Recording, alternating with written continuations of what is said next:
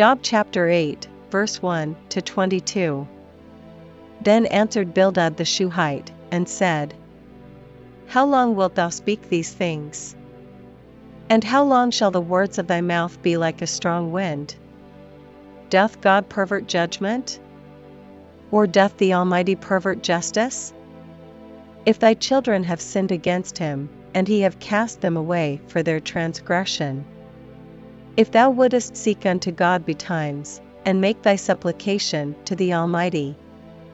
If thou wert pure and upright, surely now he would awake for thee, and make the habitation of thy righteousness prosperous.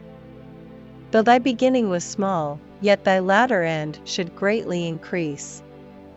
For inquire, I pray thee, of the former age, and prepare thyself to the search of their fathers. For we are but of yesterday, and know nothing, because our days upon earth are a shadow. Shall not they teach thee, and tell thee, and utter words out of their heart? Can the rush grow up without mire? Can the flag grow without water? Whilst it is yet in his greenness, and not cut down, it withereth before any other herb.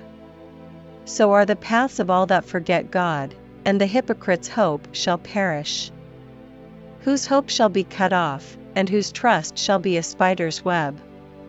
He shall lean upon his house, but it shall not stand, he shall hold it fast, but it shall not endure. He is green before the sun, and his branch shooteth forth in his garden.